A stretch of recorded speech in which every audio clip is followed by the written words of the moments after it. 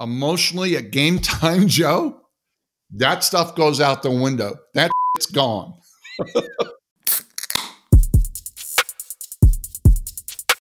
More Wiser Podcast. Bill Eckstrom.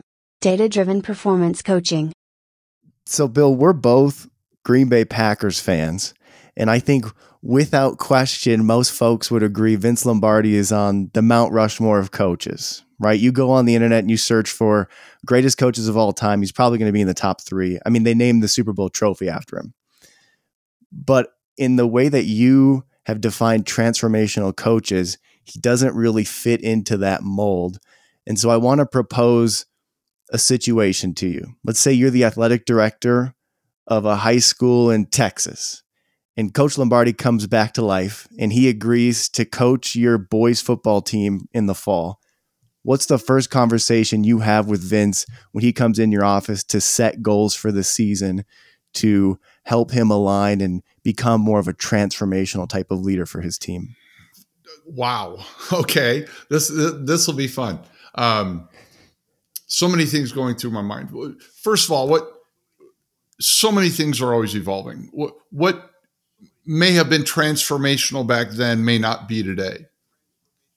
You know, the way the demographics have changed, obviously. The psychographics, more importantly, have changed. Our world has evolved. The way people think, the way they behave, everything has changed. So I'm not ever claiming that Coach Lombardi, who I'm a fan of, was not transformational. His methods then, I just don't think would be as effective today. Or quite frankly, I think as effective today. Today's athletes don't want to be, by and large, what we're seeing is today's athletes don't want to have that uber disciplinarian, in your face screaming kind of coach. Bobby Knight, I think, proved that his method for coaching while he was coaching, the evolution while he was coaching, he couldn't adapt. And ultimately he leaves in what some people believe was a little bit of shame. So my conversation with Coach Lombardi would be, how willing are you to adapt? While the young men and women have changed and evolved, have you evolved? The game has evolved. Have you evolved? Coaches are quick to adapt to evolving schemes, but they're less likely to adapt to evolving people. Okay, so transformational is relative to then when you coach, and right now, what you're deeming as transformational is current with the era and the culture of today and behavioral tendencies. And so you really have to be in tune with what's going on with your players and the lives they live in order to become one of these coaches, as you described. Not just that, Joe, but I would agree with that. There are times, here's the hang up on transactional versus transformational, is knowing when I need to be what kind of coach. It's to say I need to be transformational 24/7 would be inaccurate, because there's times transactional coaching is more effective and needed. And I'll give you an example. Let's say you graduate 4 out of your 5 starters on a basketball team. Not only that, you lose all your seniors. And so the new team is comprised with a bunch of young, inexperienced varsity players. There's going to be a lot more transactional type of coaching that needs to occur before you can do more transformational types of coaching. The disciplines to the drills, what to expect from you and what you expect from them, what they expect from you as a coach, what you expect from them as athletes, to get them to live the basic values of your program, to move consistently and effectively throughout practice. Those are very transactional activities that are needed for coaches and teams to be effective and grow. And so look at the transformational type of coaching on more of a continuum. It's not just, this is what I strive to be all the time. For me, it's a lot easier, for example, to be transformational as opposed to transactional. And transactional is neat. I'm not as good there. I'm not as strict. I'm not as self-structured. I'm more philosophical. I'm more challenging. I'm going to give you ownership and let you grow or fail, as opposed to dictating what you do.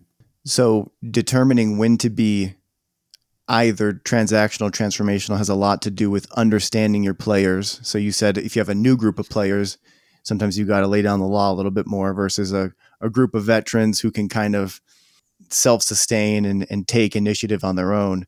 So then, student athlete, technically, and I think how we're talking about it mainly is high schoolers, but there's a continuum there. So say I'm coaching middle school basketball, or say I'm coaching, the varsity team, or I'm coaching younger children. Does the percentage change as kids grow and are able to, take that initiative on their own? I'm considering. My visceral response to that is yes, it does evolve.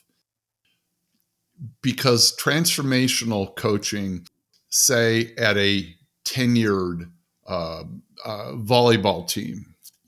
So now take the opposite, right? You're returning, say, 5 of 6 starters on a volleyball team, as opposed to bringing in new 5 starters. So now you're returning 5 of 6. Now all of a sudden, you discuss strategy with them.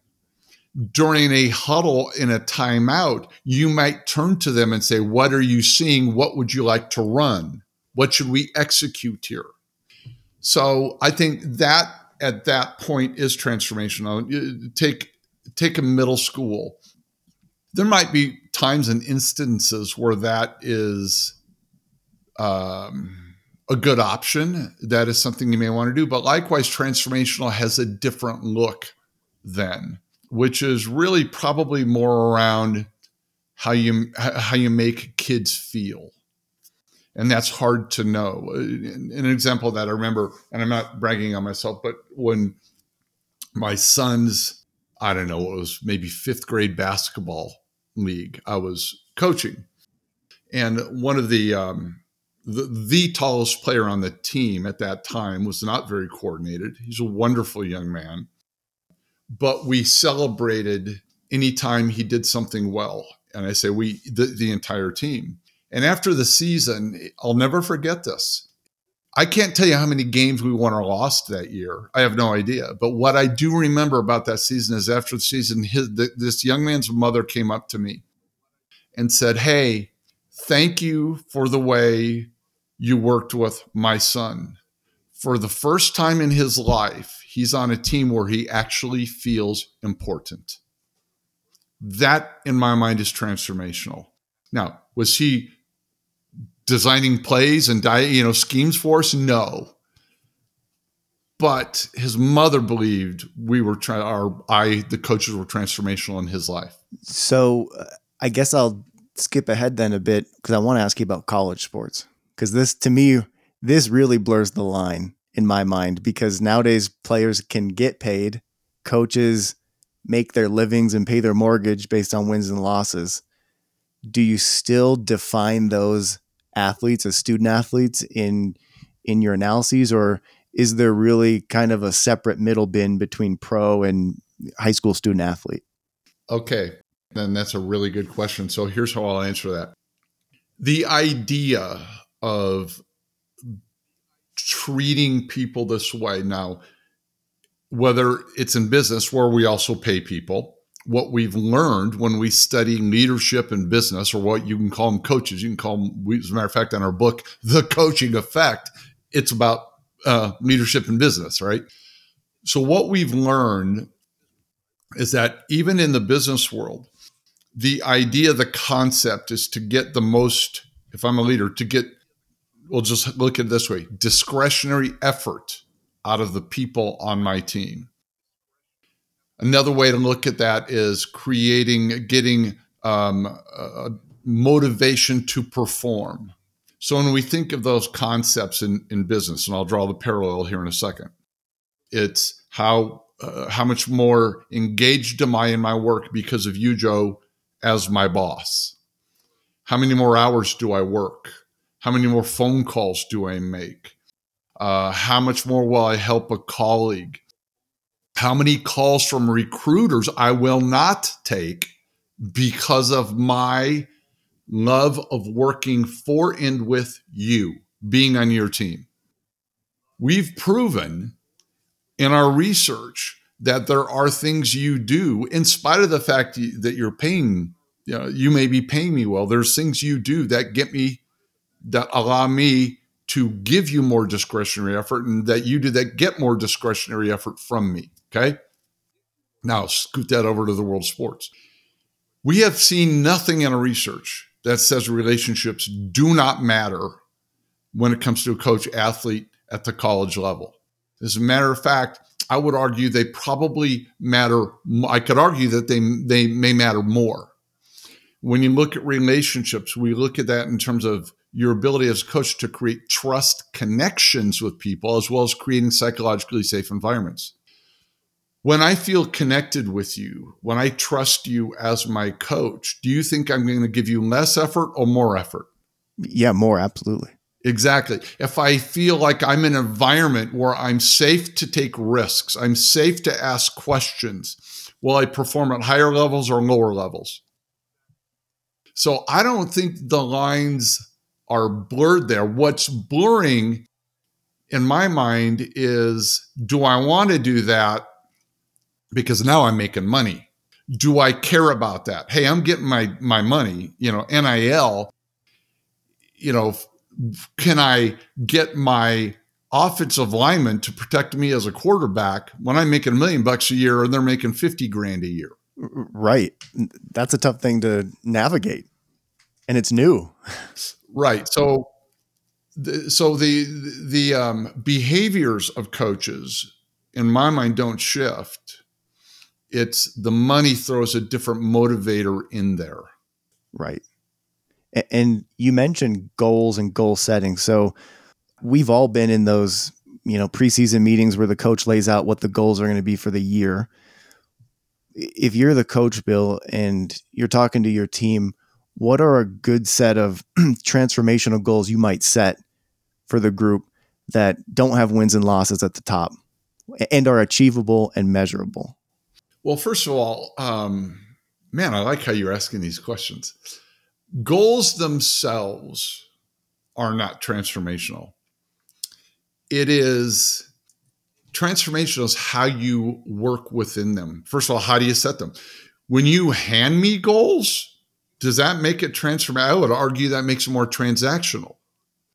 When I'm allowed to create my goals, when I am given within boundaries, of course, that all you're doing as a coach, you're setting up boundaries, but within those boundaries, the ability to set my goals is way more transformational because then I own them. And then what you do as a coach with them can be more transactional versus transformational as well. So if I set my goals, then what happens? Do you sit down with me and review them? Do you challenge me on it? Ask me the reasoning behind the goal. Why is the goal stated this way? Why is it set at that level? Do you think it's a stretch goal for you or a reasonable goal? Do you have more you could give? Could that goal be higher? And then to measure and monitor progress through what I'll call one-on-one meetings with athletes, that's what's transformational. Within the goal setting, do you ask things that are related yet unrelated to maybe a goal. So what's a personal goal, but what's a team goal? Now people may say, well, what does personal goals have to do with it? What I want personally is inextricably linked to what I'm doing professionally, or even, and I would argue, at the college level or even the high school level, a lot of that's my life is my athletics, if that's what I'm doing. So to understand me as a person makes you a more effective coach for me. If you ask me, what is my greatest strength as a teammate?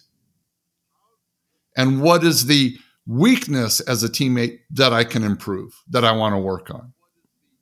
When you ask me what I view as my role on the team that year is a critical question that not enough coaches get in writing. They don't ask.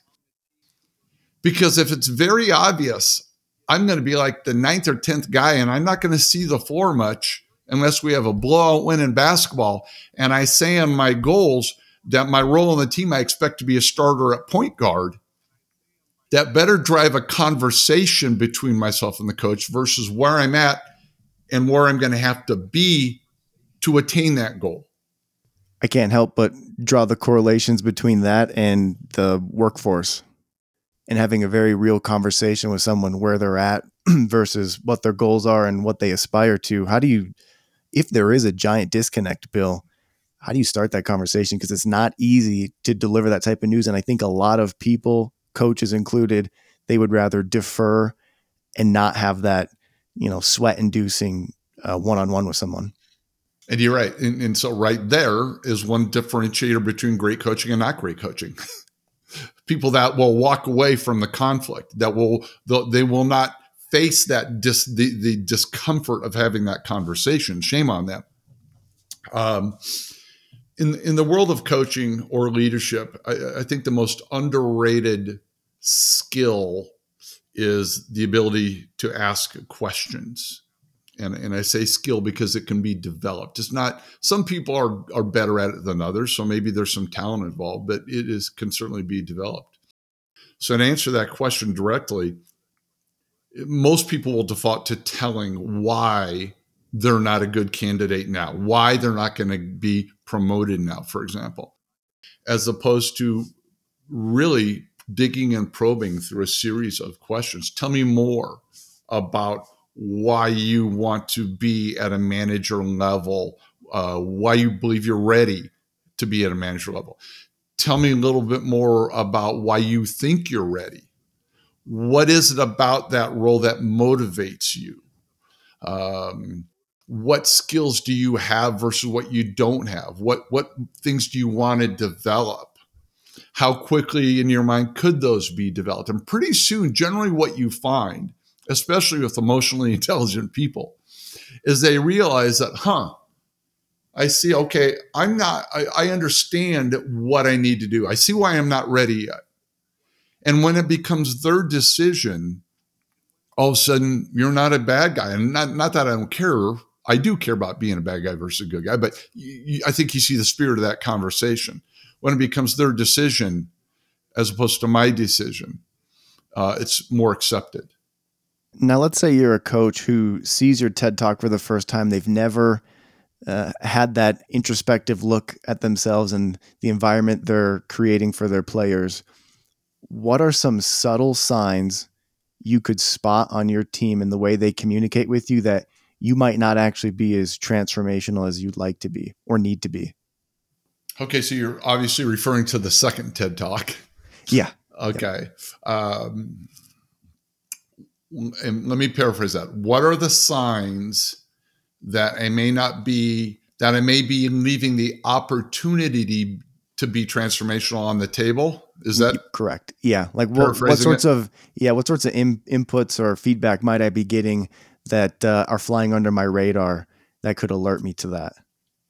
Okay. So let's tease apart practice and games for a minute. At practice, when do I stop practice as often when players do things, when my athletes do something well, as opposed to when they do something wrong? Okay. when I am asking or telling an athlete, or how about showing how they need to do a skill differently or better. Do I use words, or do I use words and do I show and tell as opposed to just tell? Okay. When an athlete does something wrong, when an athlete makes a mistake on a skill, do I tell them what they did wrong, or do I ask them, hey, what'd you do well there? What didn't go right? And let them communicate that, as opposed to just me telling them, hey, keep your feet together on that. Come on, get a stronger base, whatever that may be, right? Hey, that pass wasn't effective, or did that pass have the same effect you wanted it to? No, I missed it. Why did you miss it? Because I didn't have my body turned and my feet planted underneath me. Okay, so what are you going to do next time? Got to make sure and lead with my feet. Good, go do that. Coaches that when they do a drill, they first ask the players, why are we doing this drill? If they understand the why behind it, they're more apt to do it and do it well. To create drills, now this is going to sound odd, but there's big believers in this. Can you create drills where athletes fail? Because you want them and need them to fail. And then let them know ahead of time, this drill is designed not to where you can never do it successfully, but it is designed for failure early on, because we learn more from failures than we do sometimes successes.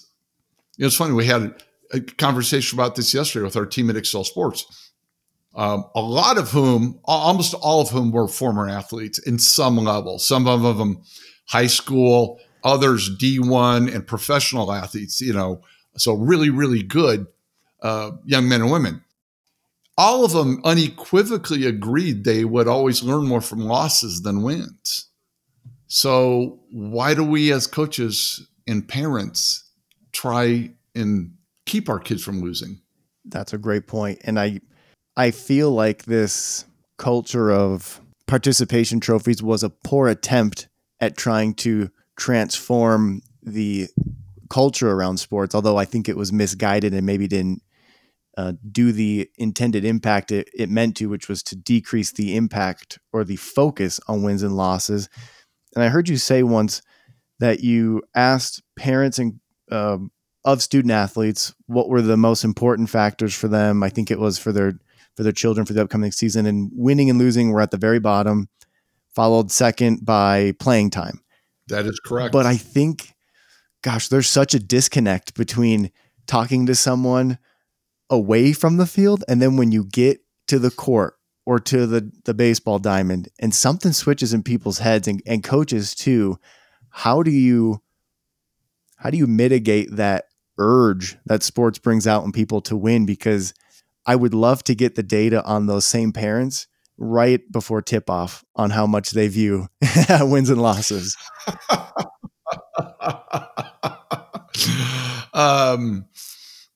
So, wow, the topic of winning and losing is really fascinating. And I said, even in that TED Talk you were referencing, that winning is an outcome.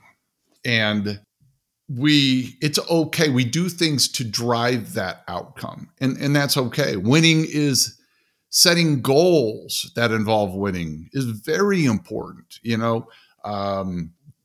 Conference titles, where you want to place in the conference, setting a goal there is okay. State championships, national championships, whatever those may be, those are healthy. Goals increase focus. Goals increase discretionary effort. Those are okay to have. But getting back now, do you want to bring this back to parents? Is that? Yeah, I'd like to dive into the parents piece because, so many parents become coaches. And so I have another question for you in a second on the correlations between them. But you asked parents, do they care about wins and losses? And I think most people agree, what you gain from sports is not the wins. The records don't matter. You don't even remember them as you get older. It's the environment you had, the relationships you built with people.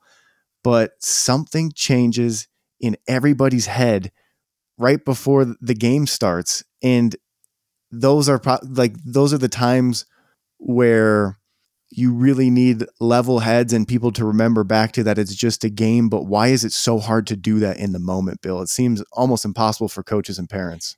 So I think what you're describing, Joe, is what I'll refer to as a chasm that exists, not just in the world of sports, but in a lot of places, between intellectual understanding and emotional readiness. And I'll give you a quick, and I've done this with many audiences if I'm doing speaking engagement. To prove my point of this is like intellectually, Joe, do you believe, well, first of all, do you want a long and healthy life? Yeah. Pretty simple question. Of course you do, right? Yep. Okay. Do you believe, Joe, that diet and exercise are critically important to the quality and longevity of your life? Definitely. Okay. Do you diet and exercise properly every day, Joe? Every day? No. Okay. Most people, 9 out of 10 is typically what we see in an audience, will say, no, I don't. 1 out of 10 will say, yeah, you know what? Yeah, actually I do. Okay, good. But here's my point. Intellectually, everybody wants a long and healthy life. Intellectually, everybody understands that diet and exercise play a critical role in the quality and longevity of my life. But yet only 1 out of 10 has a proper diet and exercise as well every day. So arguably the most important thing in your life that you want most, quality and longevity, influenced by diet and exercise, you get it, but yet you don't do it every day. There's a gap between intellectual understanding and being emotionally ready to do the things right every day. Now, bring this to the world of sports. Intellectually, I believe that parents do understand the importance of preparing young men and women to give them confidence. And these, I could maybe even pull up the piece of paper where some of these things are listed. As a matter of fact, I have it right here. Intellectually, parents understand that a coach should be a good role model. That's probably one of the most important things, right? Right. The second most important thing, coach, according to parents, they want the coaches to care about their student athlete as a person, not just an athlete. The third most important thing, building their confidence. The fourth most important thing, this is according to parents now, right? Telling the student athlete when they do a good job. So there's 12 items. The last two are giving your student athlete playing time and winning. Those are the two. So intellectually, and there's stuff in between.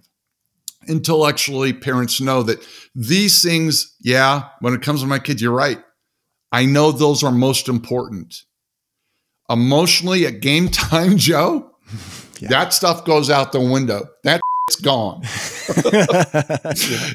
It is, hey, I want you to destroy that other team. I want you to destroy those players, right? So emotionally, the logic, the intellectual understanding is removed and emotion takes over. And my emotion to see my kid win and succeed is much stronger than the understanding that those other things are more important. What do you think are some safeguards that could be put in place for youth and high school sports to help tamper this when all that shit goes out the window mentality? Because you see on YouTube or wherever else you watch videos, parents getting in fights, people berating umpires. Do we need safeguards for coaches and parents, and what would those look like? So two different topics or two different approaches there. I do believe safeguards are needed, especially as it comes to referees. There is a significant referee shortage going on, and it is driven primarily, my understanding is driven primarily by the abuse that they are receiving from parents. both mental and physical. When referees have to run from a gym floor because they're afraid for their lives, or they have to sneak out of a football game for the same reasons, that's problematic. But, so here's the but. Parents aren't going away, Joe. They are not going to become less involved in the lives of their kids in youth sports. They're paying too much money. I mean, my goodness, I was listening to Michael Lewis, and he has an audiobook called Playing to Win, where he takes a pretty good in-depth look at what he calls the youth sports industrial complex. They determined if you're a parent of a kid in youth sports today, 10.5% of your budget is dedicated to youth sports. Wow. Roughly 75% of people who have kids in youth sports has said their long-term financial plans have been altered because of youth sports. And 25% of parents now go into debt to support their kids' youth sports. Holy cow. Right. So parents, because of these statistics and because of the emotion attached to create those statistics, they're not going away. So youth sports has to really take a step back and say, we can no longer circle the wagons to say it's us against you, parents. We have to find ways to utilize you as an asset. We have to find ways to bring you in, to understand, as opposed to try and hold you outside.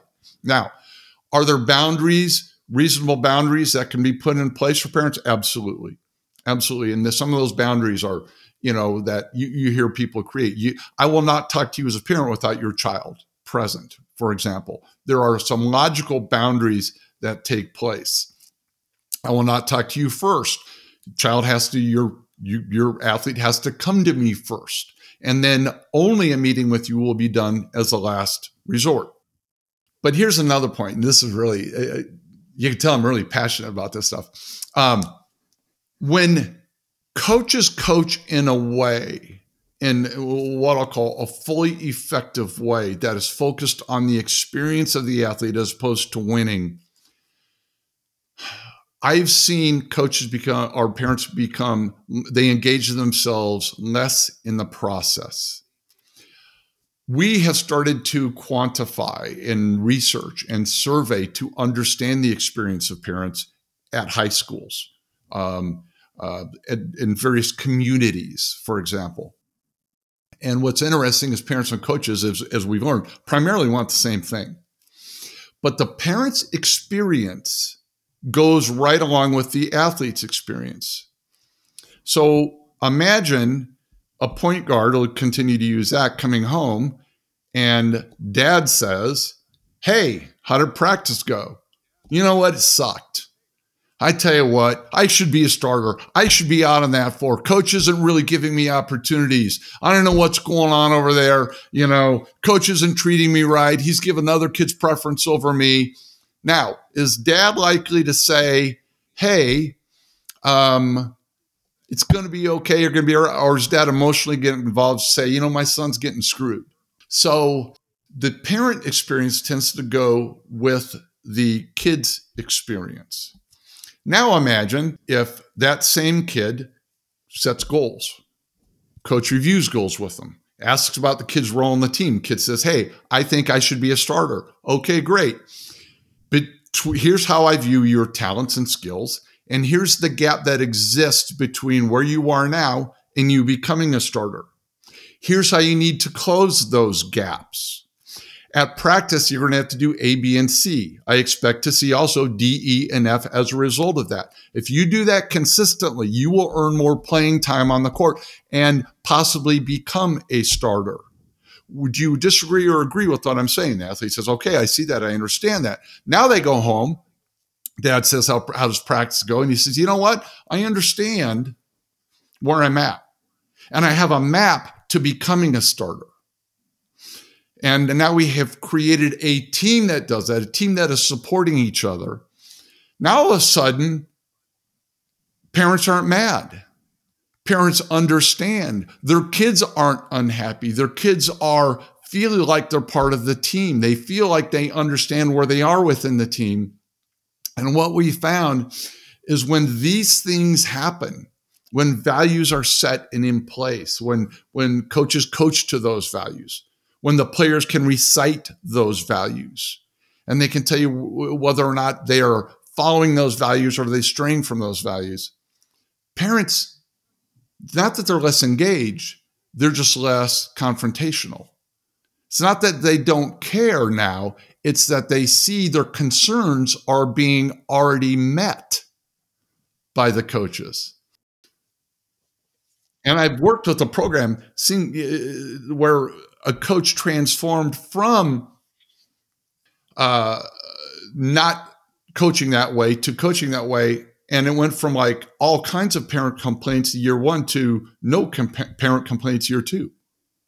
So are what a lot of coaches missing then is, well, are they unaware that this is the best way to handle these type of situations? Because I think a lot of people from the outside look in and go, we need constraints to keep these parents and toxic coaches in line, when really it seems like, as you're mentioning, getting ahead of this and understanding, hey, it takes a lot of work, but if you invest the time in your student athletes, you will mitigate problems downstream.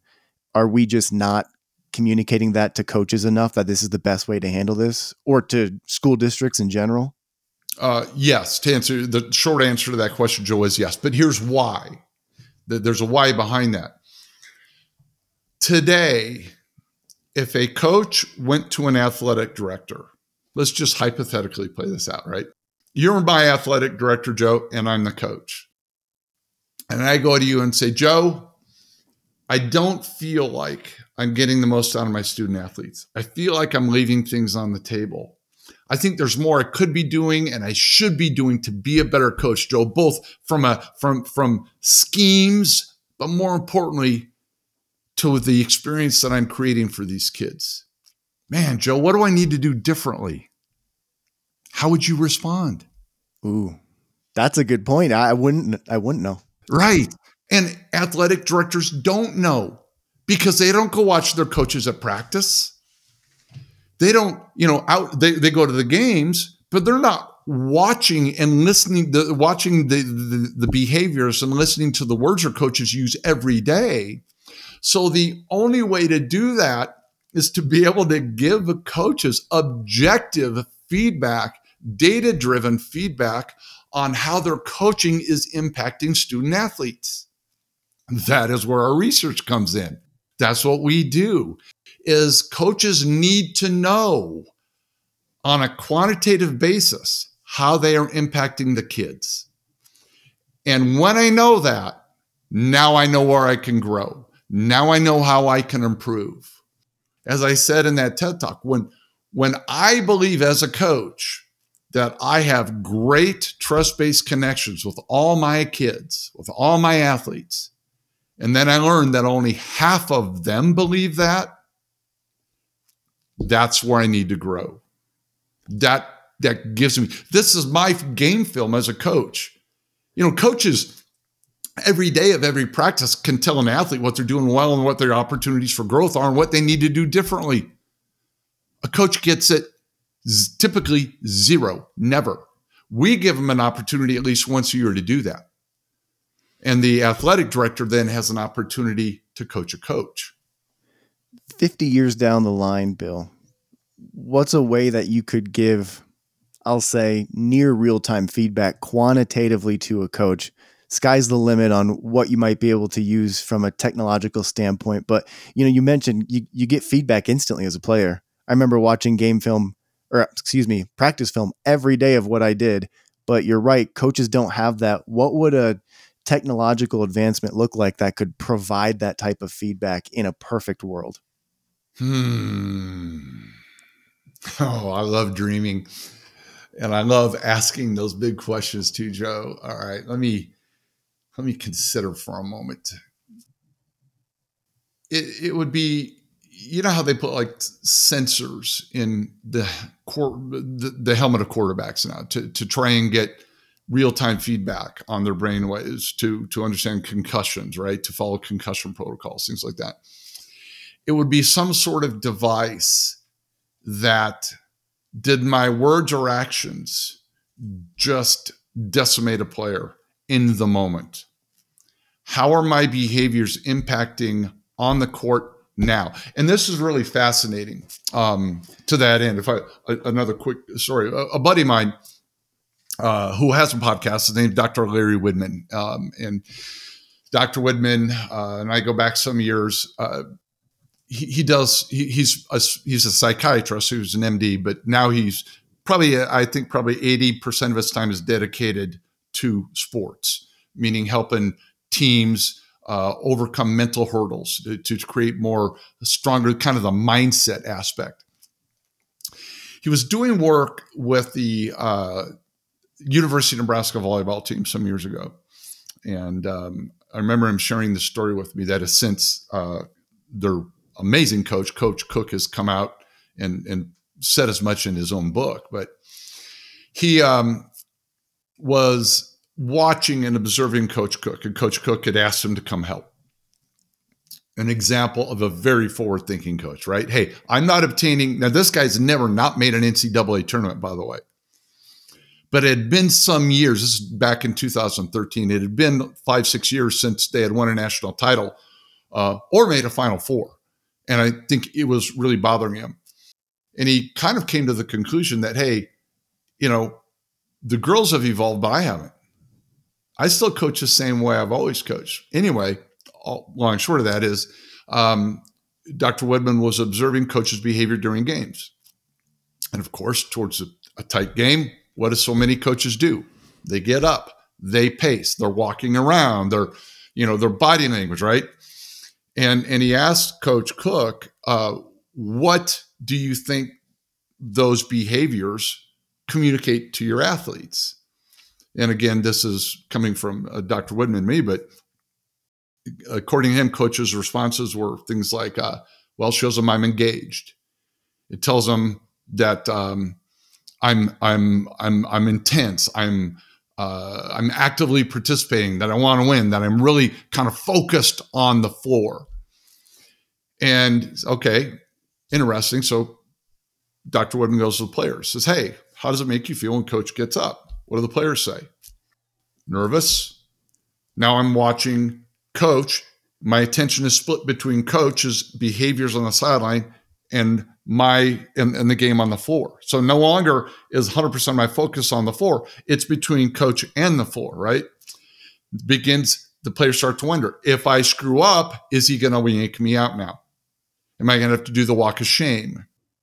So it would be the ability, back to the question now, to be able to have instant feedback on what my behaviors, how they are impacting the athletes. Is it going to make them free to make, does my culture, does this environment promote a player that really wants to take that last shot? There's 4 seconds left, right? Am I afraid to take it, or do I want to take it because of what coach is doing? Right. And you really have to know your players too, because like you said, a lot of coaches end up pacing, their volume increases. I mean, tensions are high at the end of a game, and I think a lot of coaches fail to realize how to properly motivate someone. And I think sometimes it gets demeaning instead of empowering or uplifting. But how do you do that? How do you average that out for an entire team? Because I think of a football team, there's 100 guys, there's 100 personalities. I mean, I remember when I was playing before a game, people would be getting hyped and someone would hit me in the head, to fire me up, and it would tank my mental state. I just did not like that. I didn't respond to it. How do you know, for an entire team, how to communicate with them, since so many people respond differently to different types of inputs? I like the question. There's a variety, I believe, a variety of ways. So first of all, this is why it's important to know statistically in a data-driven way whether or not you really know your players. That's why I think it's important to, again, getting back to that example, if only half of them feel like they have a connection with me, do I really know that person? Okay, because I'm not going to divulge. I'm not going to let them crawl into my life if I don't trust them. So that has to be in place. So that's number one. Coach has to be very, very intentional about making sure they have trust connections with their team. They have to be intentional about creating a psychologically safe environment, so on and so forth. Now, let me also say before I answer the question again, they have to challenge players. My first TED Talk, I talk about discomfort and the role it plays. It has to. It's our work with schools, with understanding coaching behaviors, involves just as important as connections, is using those connections then to properly challenge the player and make them uncomfortable. Because, man, that's the only place where growth occurs. Okay? So I wanted to throw that in so people didn't think, they were promoting this big group hug, kumbaya, love fest kind of coaching. It's not true at all. Anyway, so back to the question. How do we know? Have you ever asked?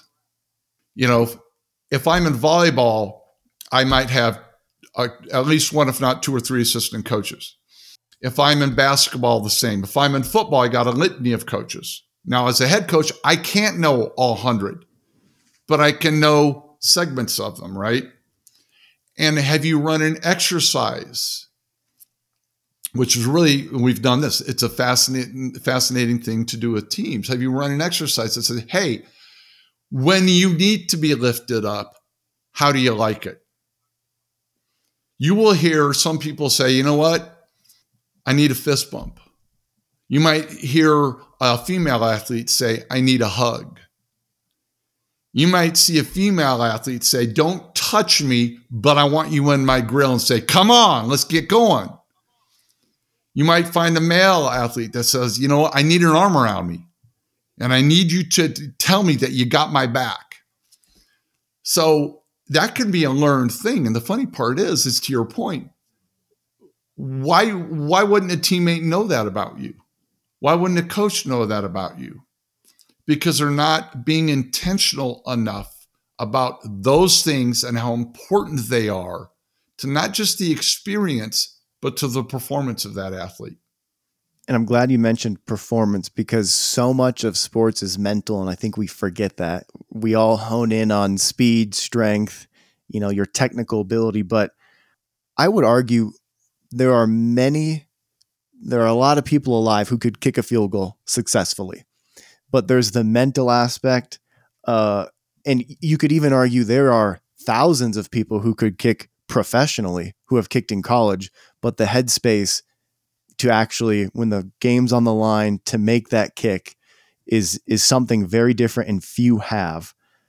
How do you facilitate or coach that type of environment? That I know when we're in practice or just day to day, the headspace, we want it to be, conducive in a safe environment, but how do you train the mental piece of one of your athletes and push them beyond their limits, but still respecting boundaries? Part of that, Joe, is done in the day in, day out, meaning that in practice, and we've talked about examples, but stopping practice when somebody does something right, that's a mental thing. To ask, instead of tell somebody what they did wrong, ask them to evaluate what they had just done.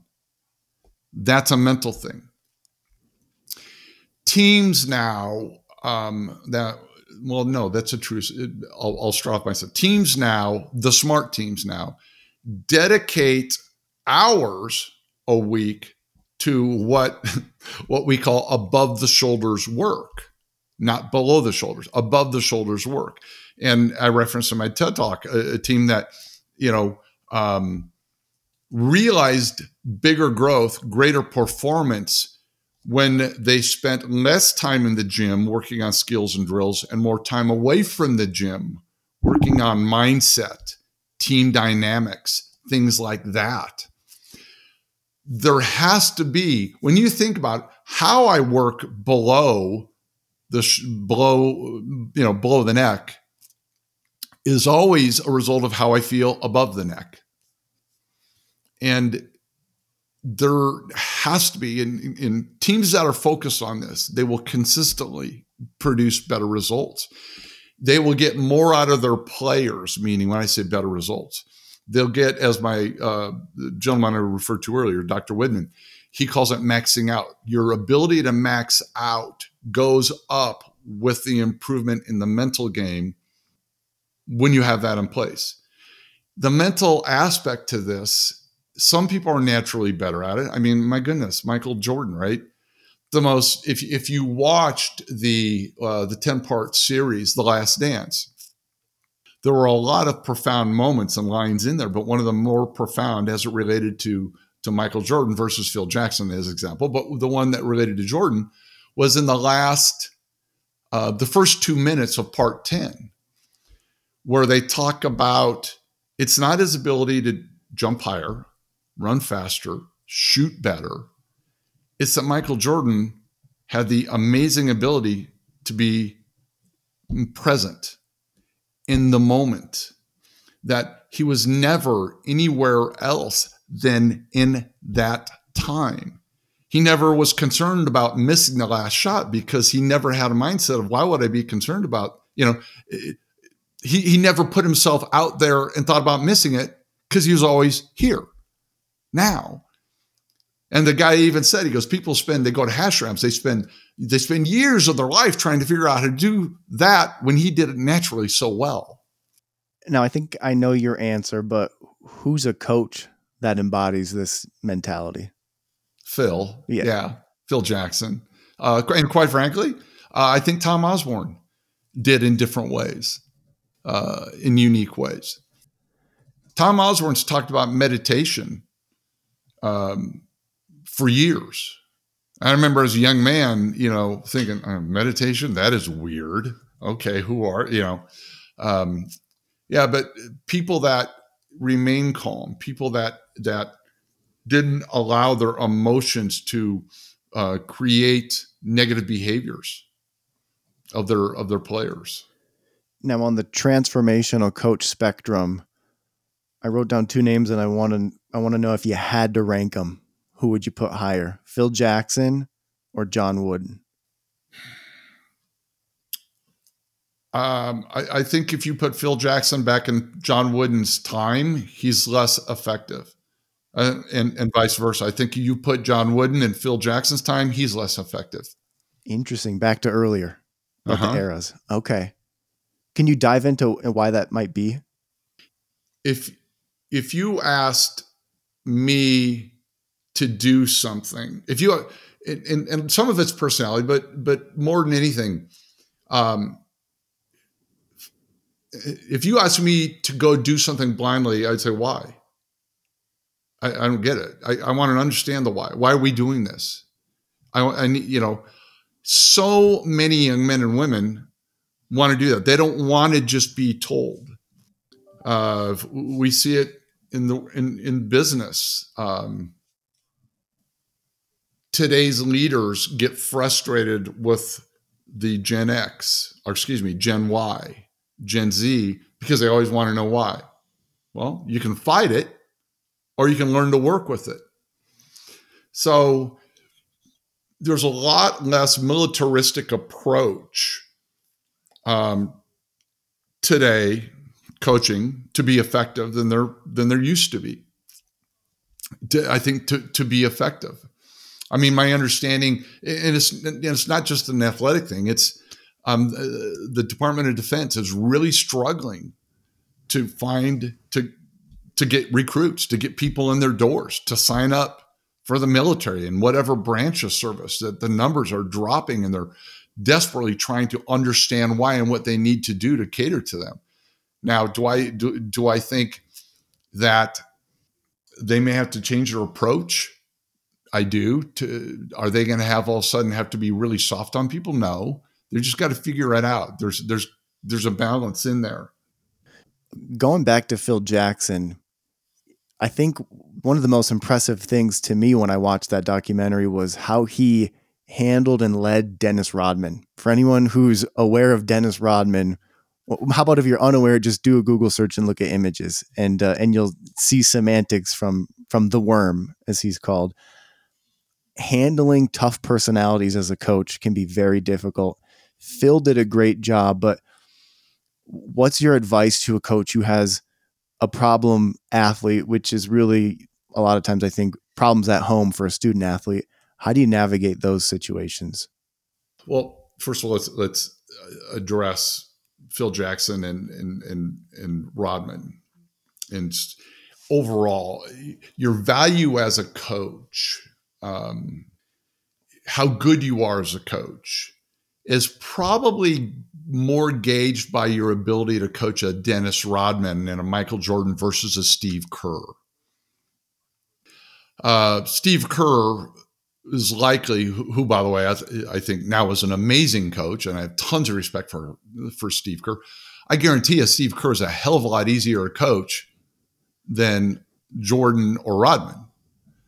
Okay? And I think most people would agree with that.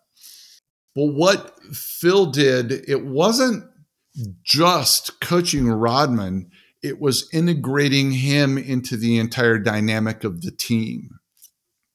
And I think probably what illustrated that so well is a couple of things. And this is interesting. And this is where people think that all these, what used to be called soft skills in coaching, are now quantifiable. When you think back to when Phil talked about when he first met Dennis Rodman, he was in, I think, Reinsdorf's home, and he walks in and Dennis is on the couch and kind of gives a, "Hey, what's up, coach?" And he said, "Dennis, stand up and shake my hand. Take your hat off."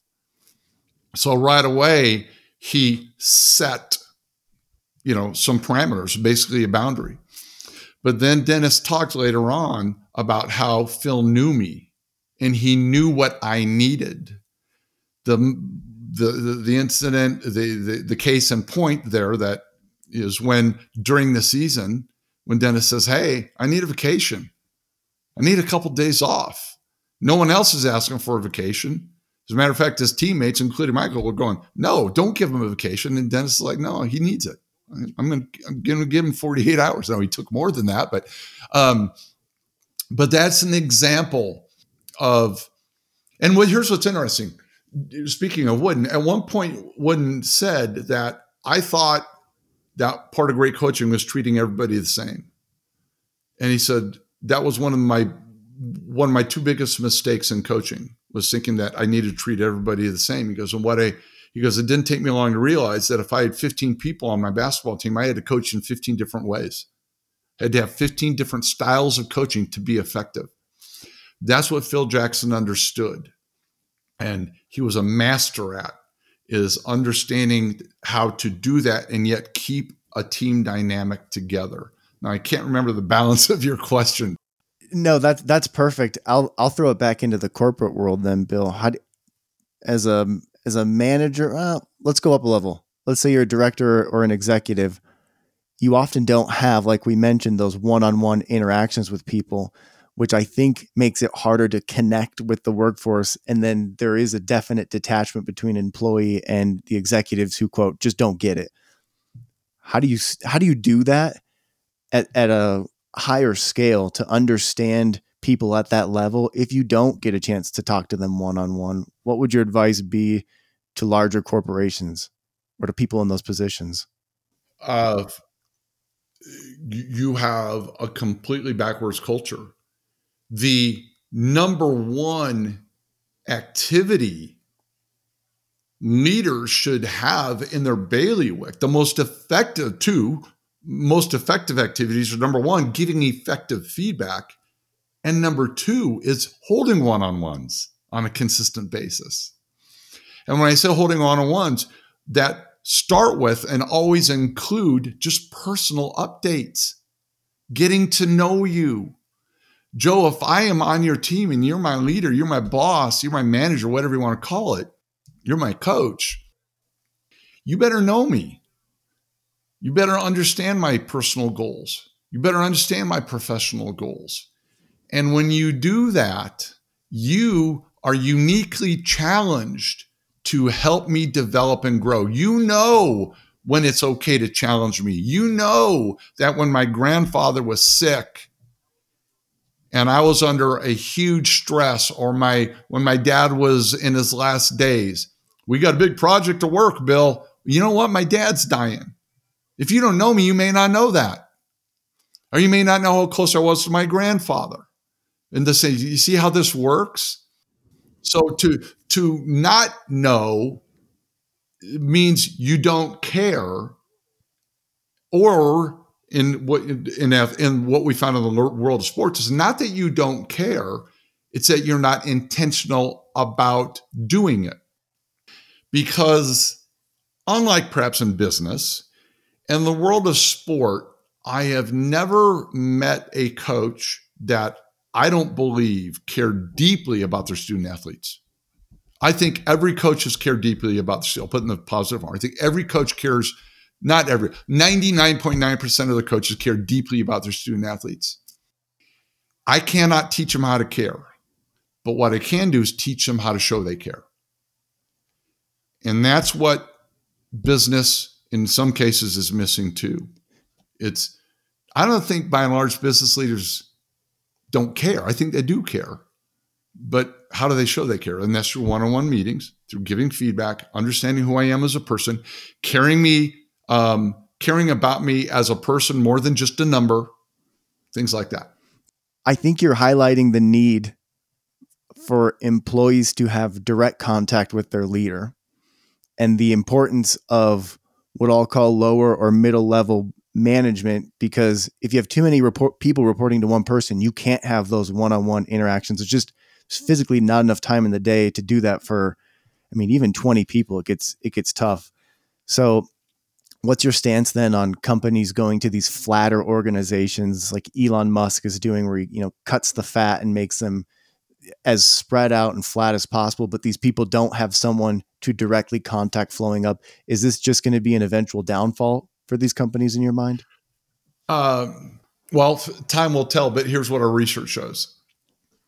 That if I don't have the ability to engage either with people around me in a healthy way, if I don't feel like I have somebody above me helping me develop my skill set, helping me grow, then I can't think of what it is off the top of my head, but our research clearly indicates that managers, leaders who do not do one-on-ones or they don't do them effectively, or they do not spend time, if they do not ask about their lives outside of work, so on and so forth, turnover goes up. It is. We did some research even post-COVID. When I have a great trusting relationship, if I feel with my boss, if I feel challenged at work, all these things that we study, my likelihood of leaving drops pretty dramatically. How about this? In a statistically significant way.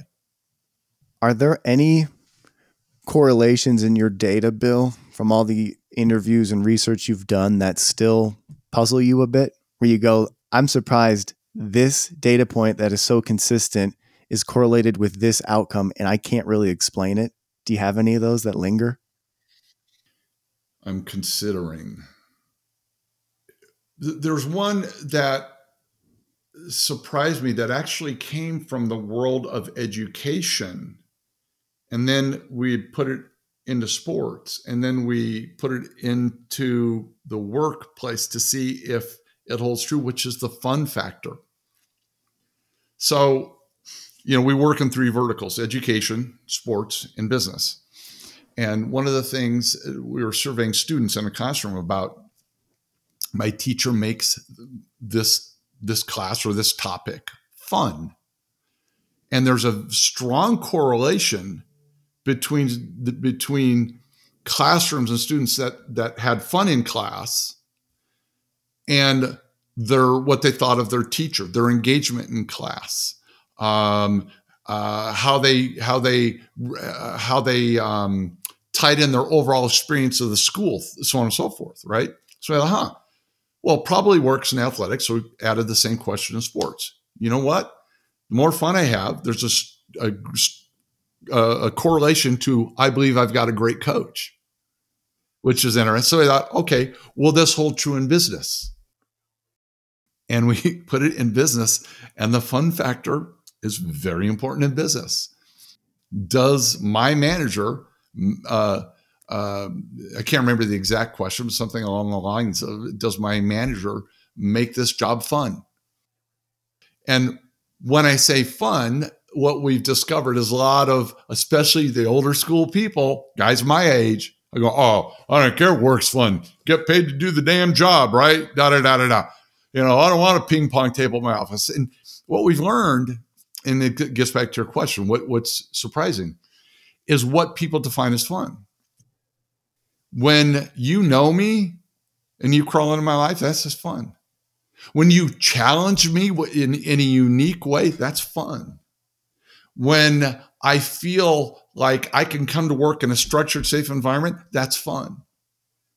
No mention of ping pong tables, no mention of a 4.5-day work week. It's always what my manager is doing.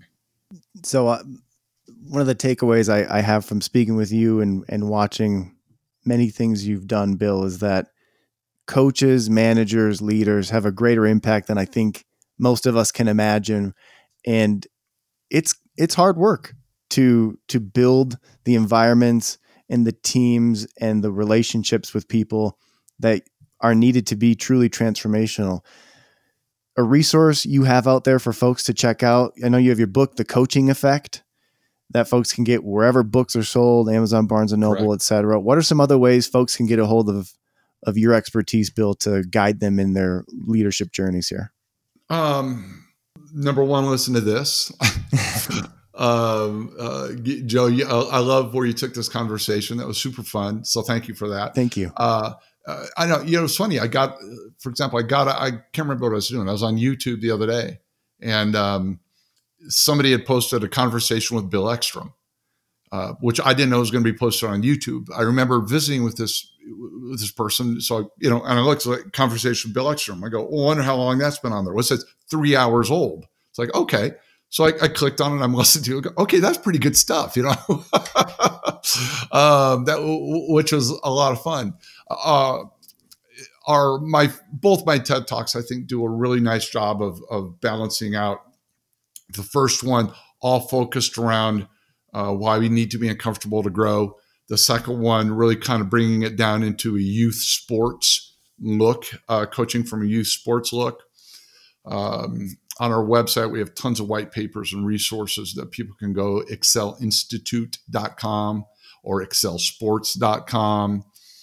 I think those are, as you mentioned, the book, The Coaching Effect, is available at all the usual spots, and people can reach out to me.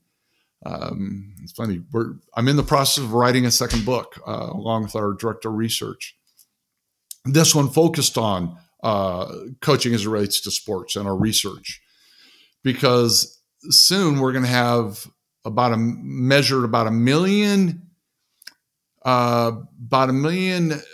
coaching points that we've quantified between coaches and student athletes. So we're learning lots. So we're going to put out another book called The Coaching Effect Sports, probably is what it'll be called. So that's coming out. But anyway, if people want to contact me, they can reach out, email me, find me on Instagram, Facebook, soon to be Facebook, Twitter. I should say Facebook again. Twitter, LinkedIn. I'm on all those social media platforms. Amazing. Thank you so much, Bill, for taking the time. We really appreciate it. Well, thank you, Joe. This has been a treat. And best of luck to you.